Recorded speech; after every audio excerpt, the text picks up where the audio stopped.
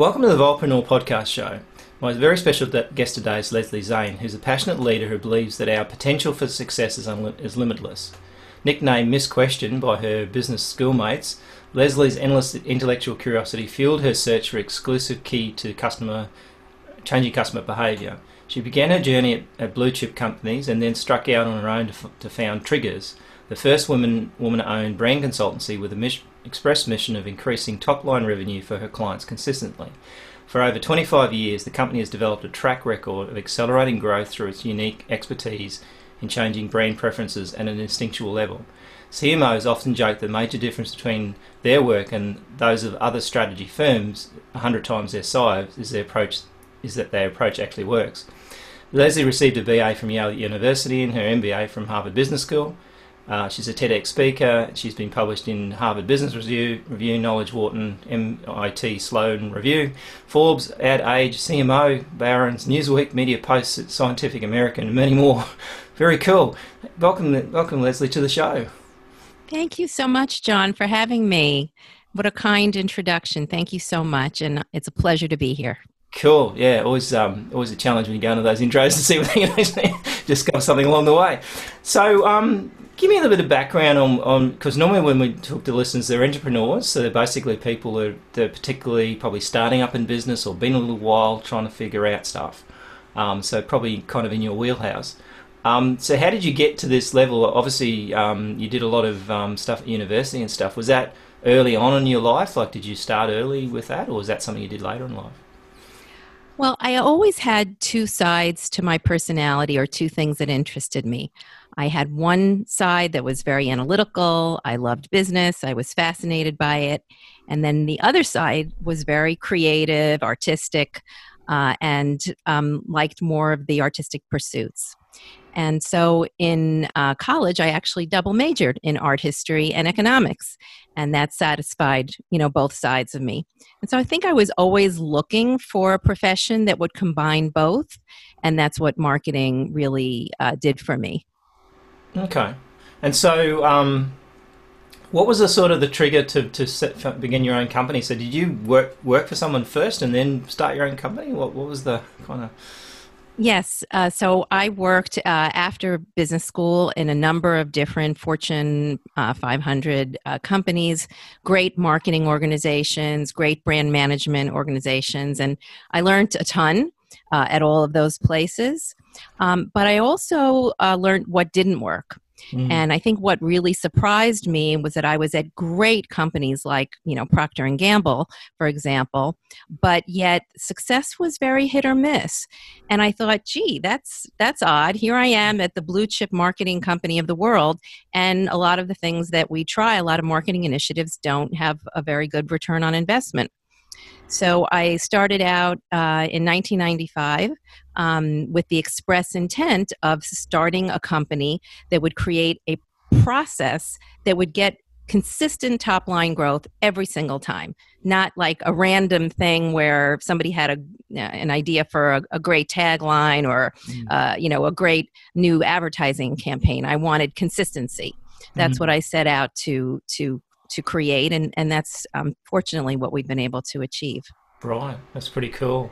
And so, yeah, I mean, it's interesting. A lot of people you find start off in big companies, and I think it's a good thing. I started off working in the bank when I was like 15 or 16, so it's like you get great training, and I think that really sets you up. And a lot of entrepreneurs seem to have a no pun intended, but like a trigger point where you end up in a situation where you're sort of like cruising along in a job, and then suddenly something happens to you. And sometimes it's you leave. Like for me, I left. Either you're pushed or you jump, one of the two.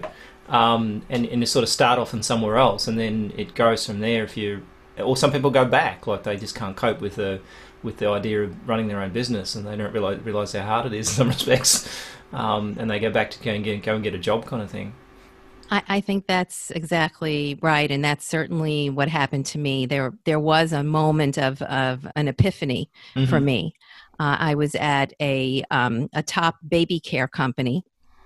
And one of the things that I noticed was that fathers were getting more involved in baby care. They were, getting much more involved. They were changing diapers. They were getting up in the middle of the night.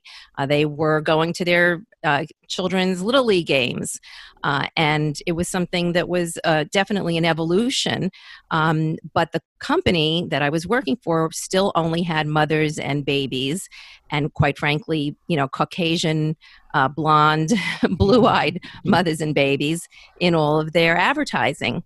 And so I recommended that I recommended they do something revolutionary. Put the first father in a baby care ad. That definitely was revolutionary at the time. I know it doesn't sound like it is now, but it was back then. And my bosses thought I was nuts. And I kept going at this because I don't I don't back off easy when I believe something. I'm very passionate about it, especially when I have a lot of facts to support it. But what happened was I had a performance review that year. Right. And in that performance review, it said very clearly in black and white, Leslie is too passionate about putting fathers in advertising, and this is an executional as opposed to a strategic recommendation. Well, you could not have, said anything worse to me. This was a huge insult. It was like a knife in my heart because if I thought of myself as anything, it was as being a strategic business person. But again, I still didn't give up. And little by little, I made some headway. And eventually they did put the first father in a TV ad. And guess what happened? It worked. It was the highest scoring commercial in the company's history. And products started flying off the shelves. So what had happened then? So that was a real turning point for me because I had sort of inadvertently discovered my first trigger. What the father and the baby was a subconscious shortcut, a cue that was packed with positive meaning, that mothers really connected with at a subconscious level. It was not something that showed up in any of their research. And it worked and it drove business. And so I was able to show a direct connection between what's going on in the subconscious and what's going on in terms of your sales. And so with that, and I worked at a couple of other companies after that, but I knew at that moment that I was onto something and that I was going to start my own company and that I needed to start my own company if I was going to really pursue this whole concept. And it's interesting, when I went to school, maybe one out of 2 or 3 people in the classroom didn't have mothers and fathers, right? It's at home. Wow. And now it's kind of the other way around almost. Like it's almost like it's the opposite, it's flipped around. So that father style, what's happening there is a trend that was happening probably at the time that the people didn't even notice what was going on. And Exactly. So you talked to me about something called subconscious marketing and how it differs from conscious marketing. And just tell me, let's dig into that and tell me what you mean about that type of subconscious marketing. So we have 2 different parts of our brain, our conscious brain and our subconscious brain. And only about 5 to 10% of the decisions that we make are actually made by our conscious brain. 90 to 95% of our brand decisions are made by our subconscious brain. And they really operate very differently. When you market to the conscious brain, you encounter resistance.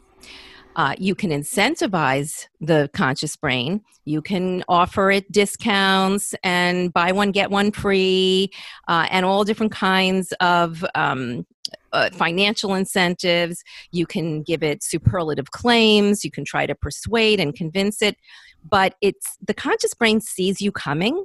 It's very skeptical. It's very resistant to change. It's very rigid. And that's why it's so hard to get growth. That's why it's so hard to get market share gains. In contrast, the subconscious brain is actually very malleable. Ideas seep in there without your realizing it because that part of the brain is just on, automatically. And so if you if you market to the subconscious brain, you can get your ideas in there more easily, faster. You can make gains more rapidly, and you can actually change minds and change behavior much more rapidly than just going the conscious route. Makes sense too. And I mean, you look at something like Facebook. I mean, they're big on subconscious, and I was actually saw a website the other day that did a documentary on stuff like social media. And one of the things that they did is they put a circle with a notification button on their website. And when you click on it, it says, "We knew you'd click on this." Right? Right? And it's so profound. Wow. Like, straight away you're programmed to sort of clear notifications, because that's a subconscious thing. It's not something that you would normally just go, "Oh, I need to clear it." You just do it because you've been, essentially trained into it. 100%, 100%. And the truth is that most marketing departments, most advertising agencies are still kind of stuck in a conscious marketing model. When you think about it, the rules of marketing were created 50 years ago in the time of Mad Men. And those rules were created before we knew anything about brain science. But today we do know about brain science. We know how people make decisions, and that it's mainly on instinct. And so what we really need to do is throw out that old rule book and develop a whole new rule book that is based on facts and how people actually make decisions. And the way they make decisions is basically on instinct. It's interesting. I'm reading a book called Confessions of an Ad Man, and reading back on their kind of what he believes back then, and a lot of it comes true in terms of running an ad agency and stuff like that. But the actual beliefs of stuff they're going back and he's talking about TV just got started 10 years ago and all that sort of stuff. And you think, wow, the world's changed so much. And that book was, I think, updated in probably 75 or 80 or something like that, even before computers really were out. So the world's certainly changed, and I think that's part of the issue, is that people still think they haven't really discovered there's an actual brain there, and it's bizarre that they haven't. It's always makes me wonder why it's so obvious, but they don't seem to get it. But yeah, and how I think about it is basically we're really not competing. Brands are not competing out on marketplace shelves. They're really not competing on Amazon. They are really competing in the subconscious mind of your customers and your growth target, the prospective customers you want to get.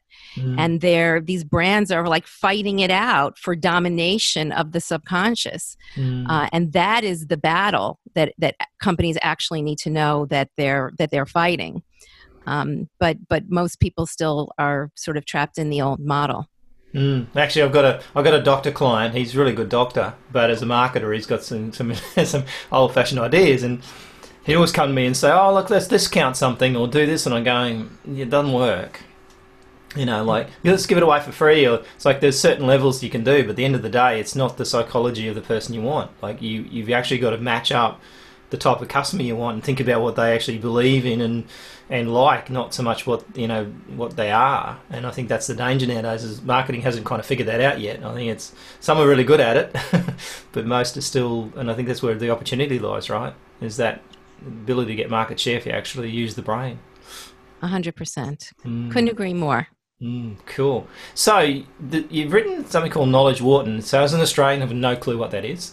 And something called Brand Connectome. So why is that important? What's that kind of, how's it come about? So Knowledge at Wharton is the digital magazine for the Wharton School of Business, which is part of University of Pennsylvania. So that's what Wharton is. Cool. And I wrote an article called Cracking the Code on Brand Growth. And in that article, which I wrote with Professor Michael Platt, a Wharton professor, we talk about the Brand Connectome. What is the Brand Connectome? It is really an ecosystem of associations that exists in your subconscious that get glued to the brand over time. Little by little, positive and negative associations get glued to your brand, whatever that brand is. And by the way, everything is a brand or has a brand. You're a brand. I'm a brand. President Trump is a brand. Joe Biden is a brand. The Republican and Democratic Party are brands. Everything has a brand, and everything has a brand connectome. And when you think about it, when somebody goes to the supermarket and, let's say, reaches for the same brand over and over and over again, they're doing it completely unconsciously most of the time. So I don't know if you have the same brands here over there in Australia that we have here, but so let's say you're going to the orange juice aisle. A lot of people will just reach for Tropicana, and they'll just reach for that brand over and over and over again without thinking. In fact, they don't even see the other brands around. It's invisible, right? It's like a little halo sitting on the thing. It's like a little highlight, exactly, because you are on autopilot. And so what we at Triggers, we've discovered why you're on autopilot. The reason you're on autopilot is because in your subconscious, there is an ecosystem of associations that's larger. It has a larger footprint in your brain, and it's also more positive, has more positive than negative associations than other orange juice brands in your subconscious. And really, there are two things that dictate whether a brand is going to be large and going to be your dominant instinctive choice or not. And that is, the brand has to have the larger footprint in your brain. It has to have more physical territory, sort of like a game of Monopoly. You need to own more physical real estate in the mind, so it's more salient than it's your go-to. And in order for it to be growing, a growing brand, it needs to have more positive than negative associations. And when you have both of those things going on, that means you have instinctive brand preference for that brand. And that's the holy grail of marketing. You want somebody to buy your brand over and over and over again on autopilot without thinking, because then it's like the marketing equivalent of a financial annuity. It just keeps on giving over and over again every time they go into the store. And really what I like to say is that you don't make your brand choices. Your brand connectome does. You're not aware of it, but it is your brand connectome that is literally forcing you to buy that brand.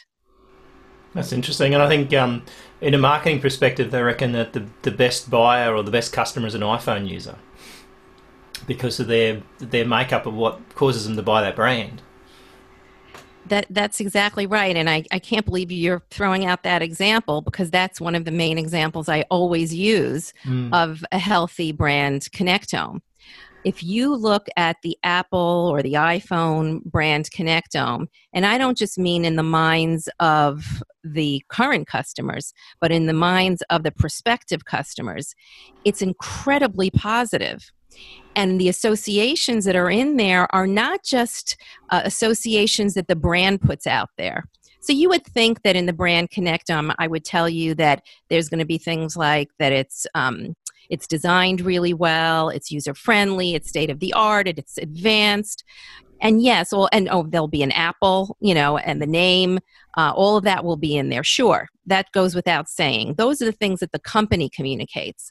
But there's also the things that the mind communicates and other that the mind has created about Apple that are in your Apple brand connectome and other associations that you've made. So inside the Apple brand connectome is Steve Jobs and Steve Jobs' black turtlenecks and the 15 movies you've seen about Steve Jobs' life.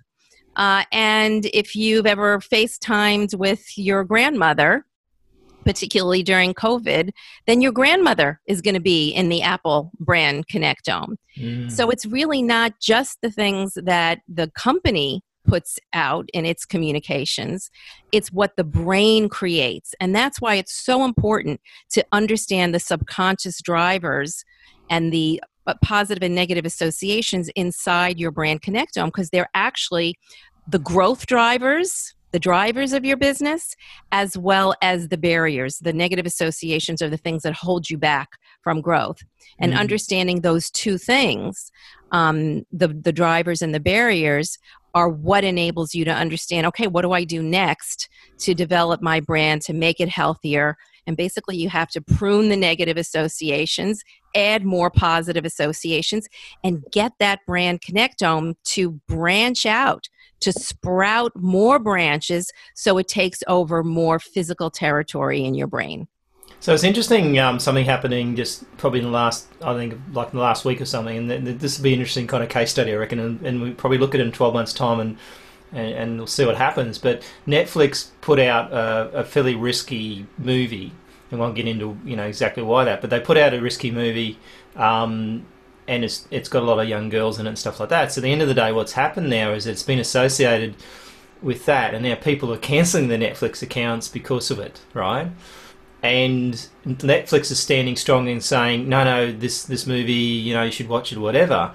And so their arrogance in some respects is not listening to the customers' perceptions or anything like that. And people are just basically leaving them on emotion, not logic. So, I mean, if you watch a TV show and they put a movie on you didn't like, you just change the channel and the next week you go back and watch the same TV show again. So it's not like it, but for some reason Netflix has been associated with the fact, they put one thing on I don't like, I'm not going to watch the entire thing, I'm just going to cancel it. And that could be a massive effect on their bottom line. Yet their arrogance about saying they don't want to be proved wrong is they're going to keep with it. And it's going to cost them in that situation. So their connection's now bad, right? That suddenly the connection you had with Netflix a week ago was good, and now the connection with Netflix is bad because someone else has said they don't like it. So that's exactly right. And really what you just explained, I think, very clearly, is that a brand connectome is not a finite thing. So for Netflix, it's not just the Netflix brand, but it's all the different television series and movies that they have, and probably particularly the television series which define them, that are part of its very large brand connectome. And if there is programming in there that is antithetical to consumers' values, then it's going to definitely make a dent, a negative association in the Netflix brand connectome. And it makes total sense that would, create alienation, create barriers, get people, who feel strongly enough about that issue to leave the brand. And it could actually damage their brand long term if they do other things along the similar lines. And it'd be interesting to see what happens, because there was a comment made on one of the Facebook posts that said, "Let's see how many people join back up again next week." So they'll say, "Yeah, I'm quitting," and then they'll go, "Oh, I really want to watch the next series has come out or something," and then they'll just go and reconnect anyway, and they'll probably put some justifications in their mind somewhere along the line. They'll go back. So I think Netflix probably thinks, "Yeah, well, we've got them addicted. They'll go back. We won't lose that many in the end, or the numbers." It'd be interesting to see how this plays out.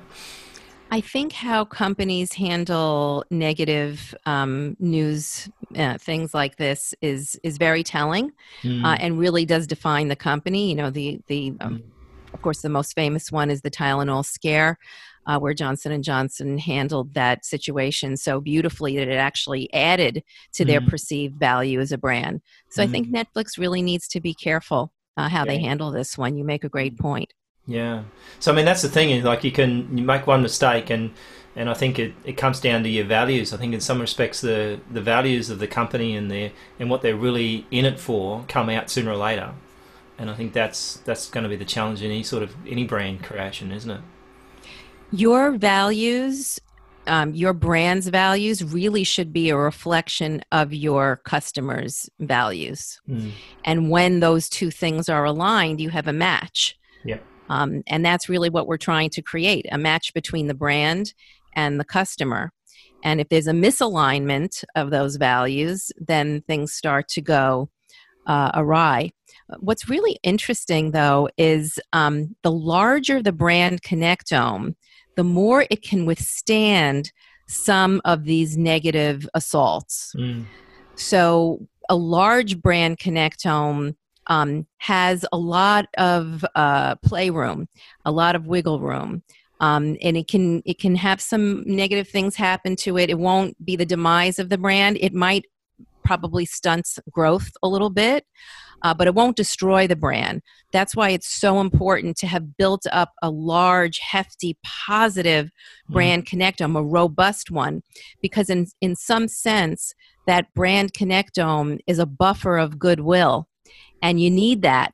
So when the bad times come and something negative happens with a customer or with a television series like this, you can withstand it and keep on going. But you don't want too many of those. No. You want to prune those negatives. And I Have think as many I positives used as to possible. say in my business that a business death is not immediate, it's from 1,000 cuts. And so every That's time you have a bad customer experience or you do something, it doesn't seem like anything big, little cut.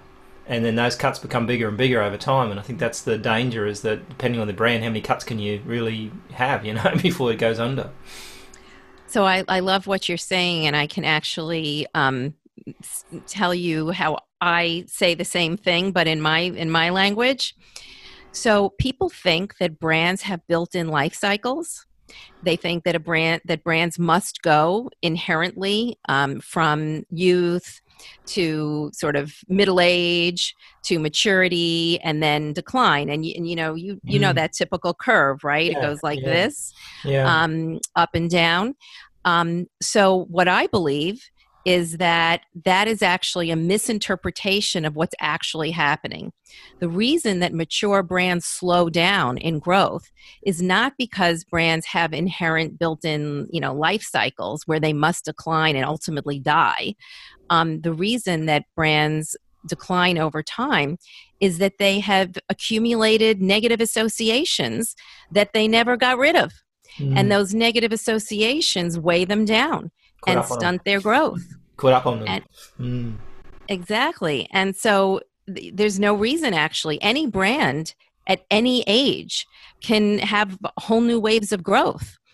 They just have to manage their positive and negative associations and make sure they keep pruning those negative associations, get rid of them as soon as they happen, Mm. which it sounds like Netflix isn't doing right now.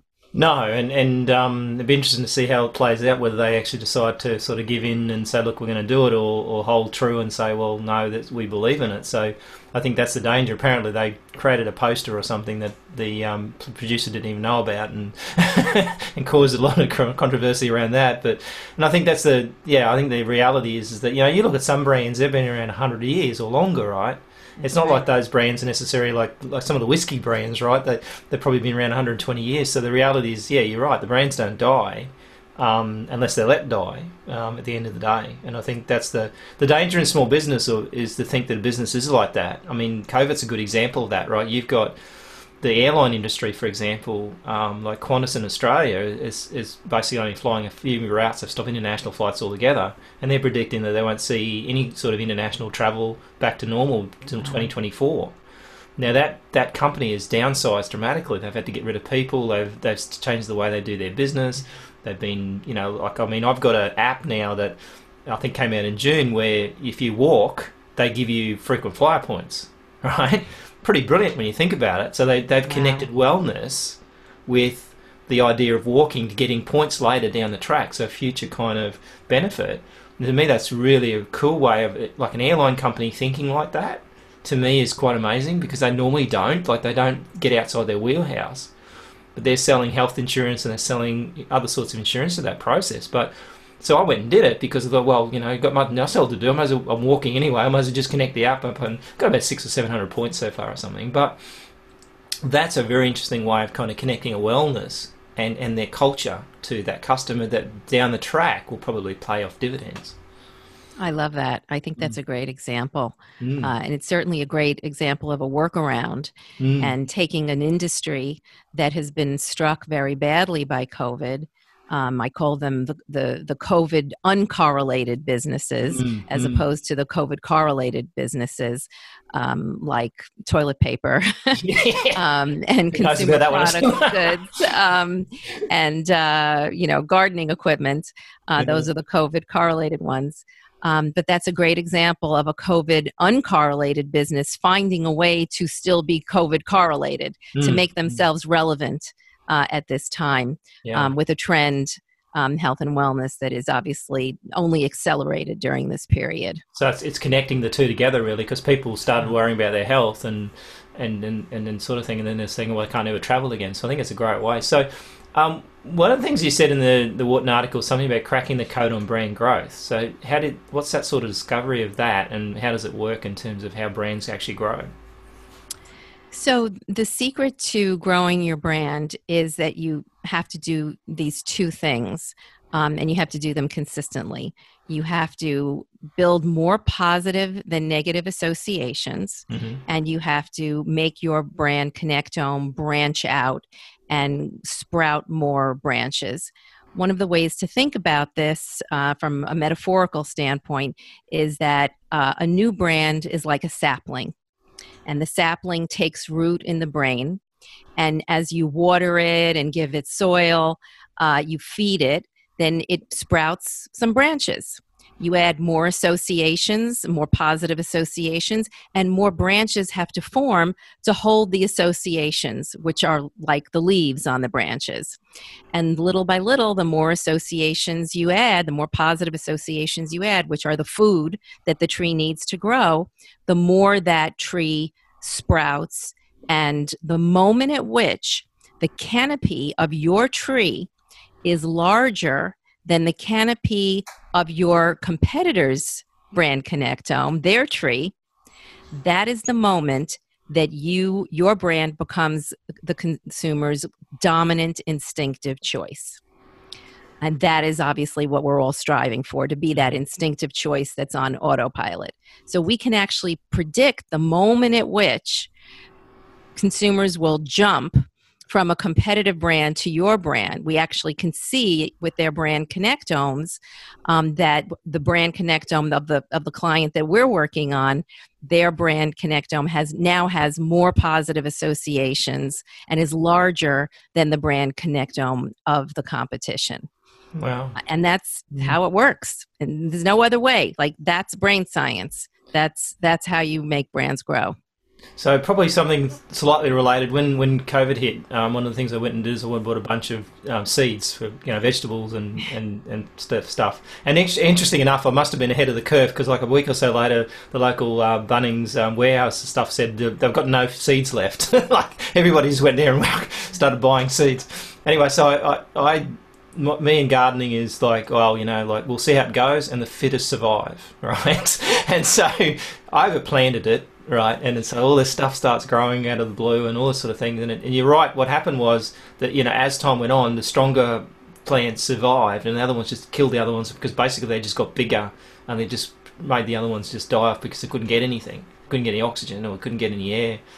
And I think it's interesting when you look at that. It's like a whole marketing exercise. So when I looked at it and thought, well, that's like you usually do with marketing, where you just spray everything out and just chuck as many seeds out as you can, hope something grows, and then you have unexpected results, and because you don't know what you're doing, right?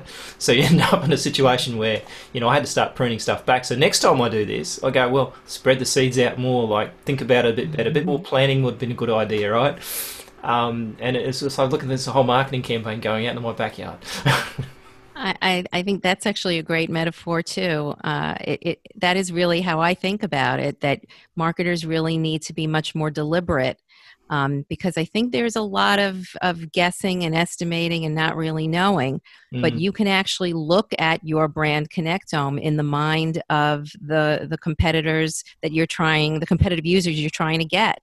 And you can make that brand connectome healthier. And the healthier that brand connectome is in your prospects' minds, the higher ROI you're going to get when you try to market to them. Because if the brand connectome has a lot of negative associations, you can spend $100 million against that target. They're not coming over. The only way they're going to come over is if they're positively predisposed, meaning they have a more positive than negative. The ratio of positive to negative associations is higher. Then you're going to be very productive with your marketing campaign. And spending a lot of money there is going to work. It's going to be efficient. You're going to get a high ROI.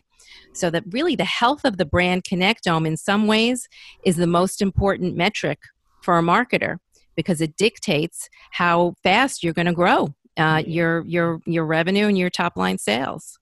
Yeah, makes sense. So you talked about subconscious advantage, right? So how do you get that without being, stalky and sneaky in that respect? Because obviously there's a level that you can use this for evil as well, right? So you almost have to pinky swear that you don't use this stuff for evil as well, because some people do, right? Yeah, I don't think about it quite that way. But I understand what you're asking. So here's how I think about it. Think about the notion of competitive advantage. When I went to business school, one of the first things we got was the Professor Michael Porter textbook, Competitive Advantage. And in it, it taught us that there's only two ways to get a competitive advantage. One way is that you can be the low-cost supplier. And the other way you can get a competitive advantage is if you're actually very differentiated. Your product is completely differentiated and you can charge a premium. Those are the only two ways you can get a competitive advantage.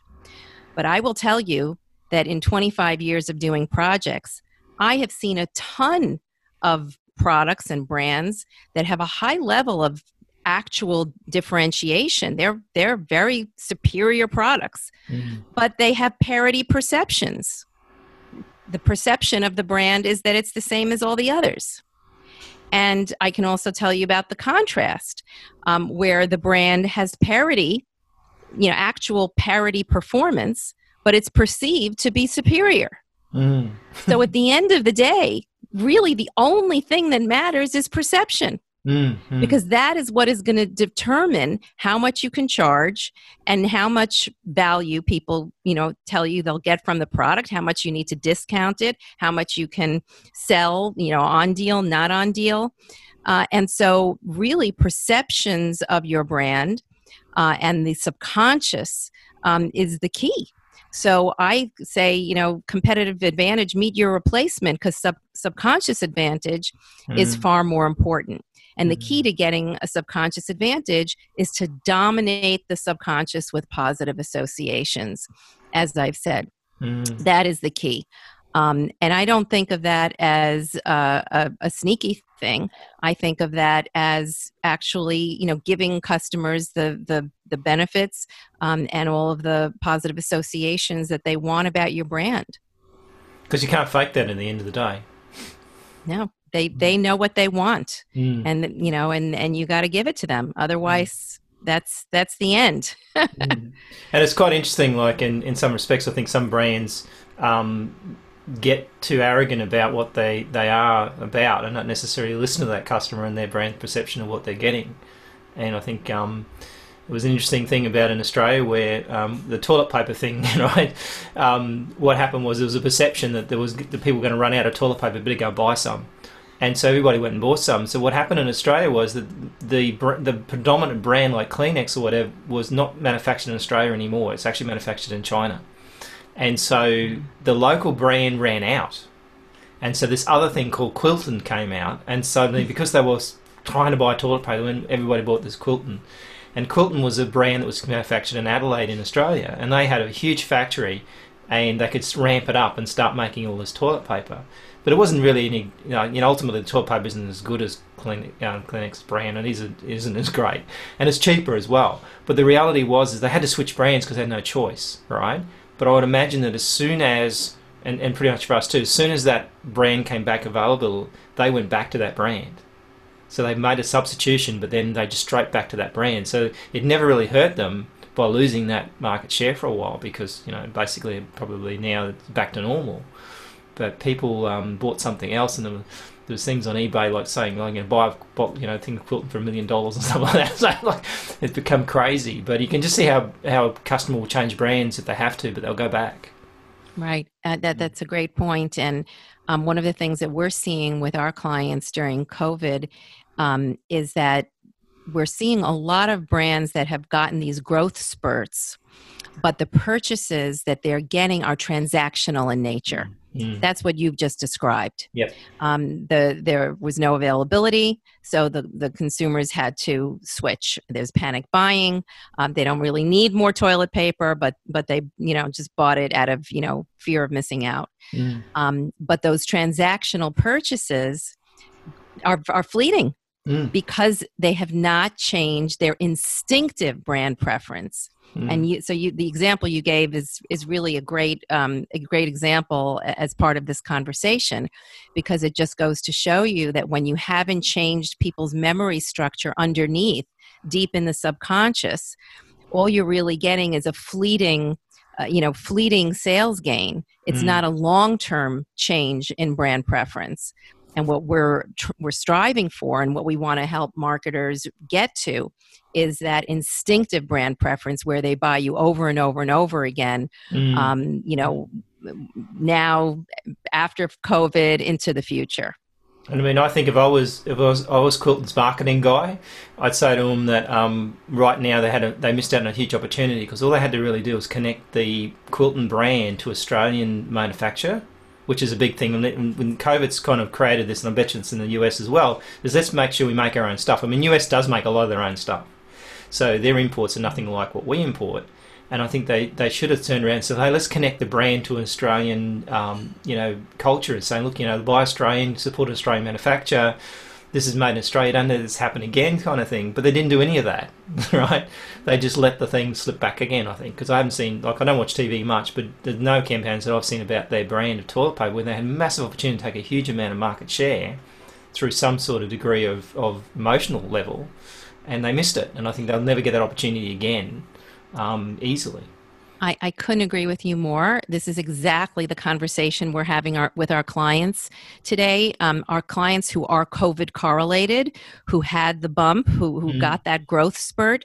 What we're saying to them is, it's great that you got that. We're happy for you that you were one of the businesses that actually fared well during this period. But don't pat yourself on the back too much, because if you don't sustain it, then what did you really accomplish? These people have one foot in the door. This is exactly the point you're making.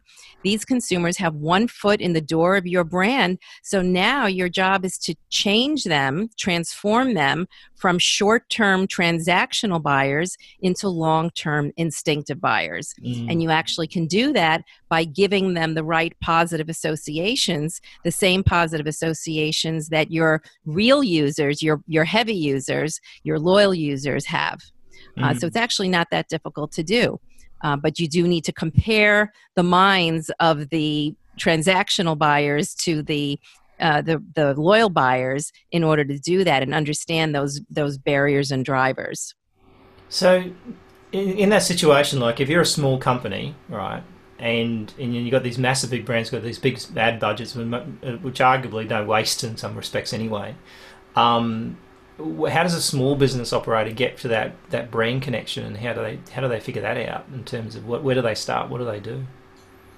So they actually have an ability to gain a subconscious advantage from those larger brands, because a small brand can go after a much larger brand and become a disruptor.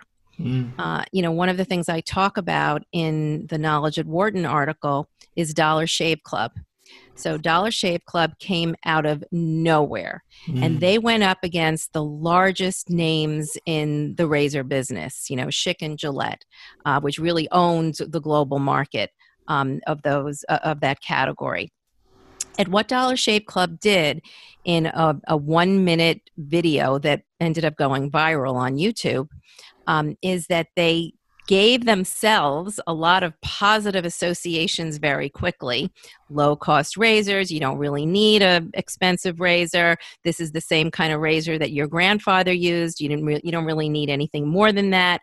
They filmed the CEO in a warehouse instead of in a fancy office, and associated their brand, Dollar Shave Club, with being economical and not wasting money on marketing and on fancy offices. Like an IKEA kind of thing, yeah. Right, exactly. And they simultaneously gave negative associations to the big guys. And he said, you don't need a razor that has a flashlight on it, an air conditioner, a toolkit. You don't need this over-engineered product. And so they kind of did this wonderful 1-2 punch of giving negative associations to the competition, a large dominant company that was going to have a lot of volume for them to go after, and giving themselves a lot of positive associations. By doing both of those things simultaneously, they shrunk the brand connectome of the big guys, the Gillettes of the world, and they grew the brand connectome almost overnight, made it branch out of Dollar Shave Club.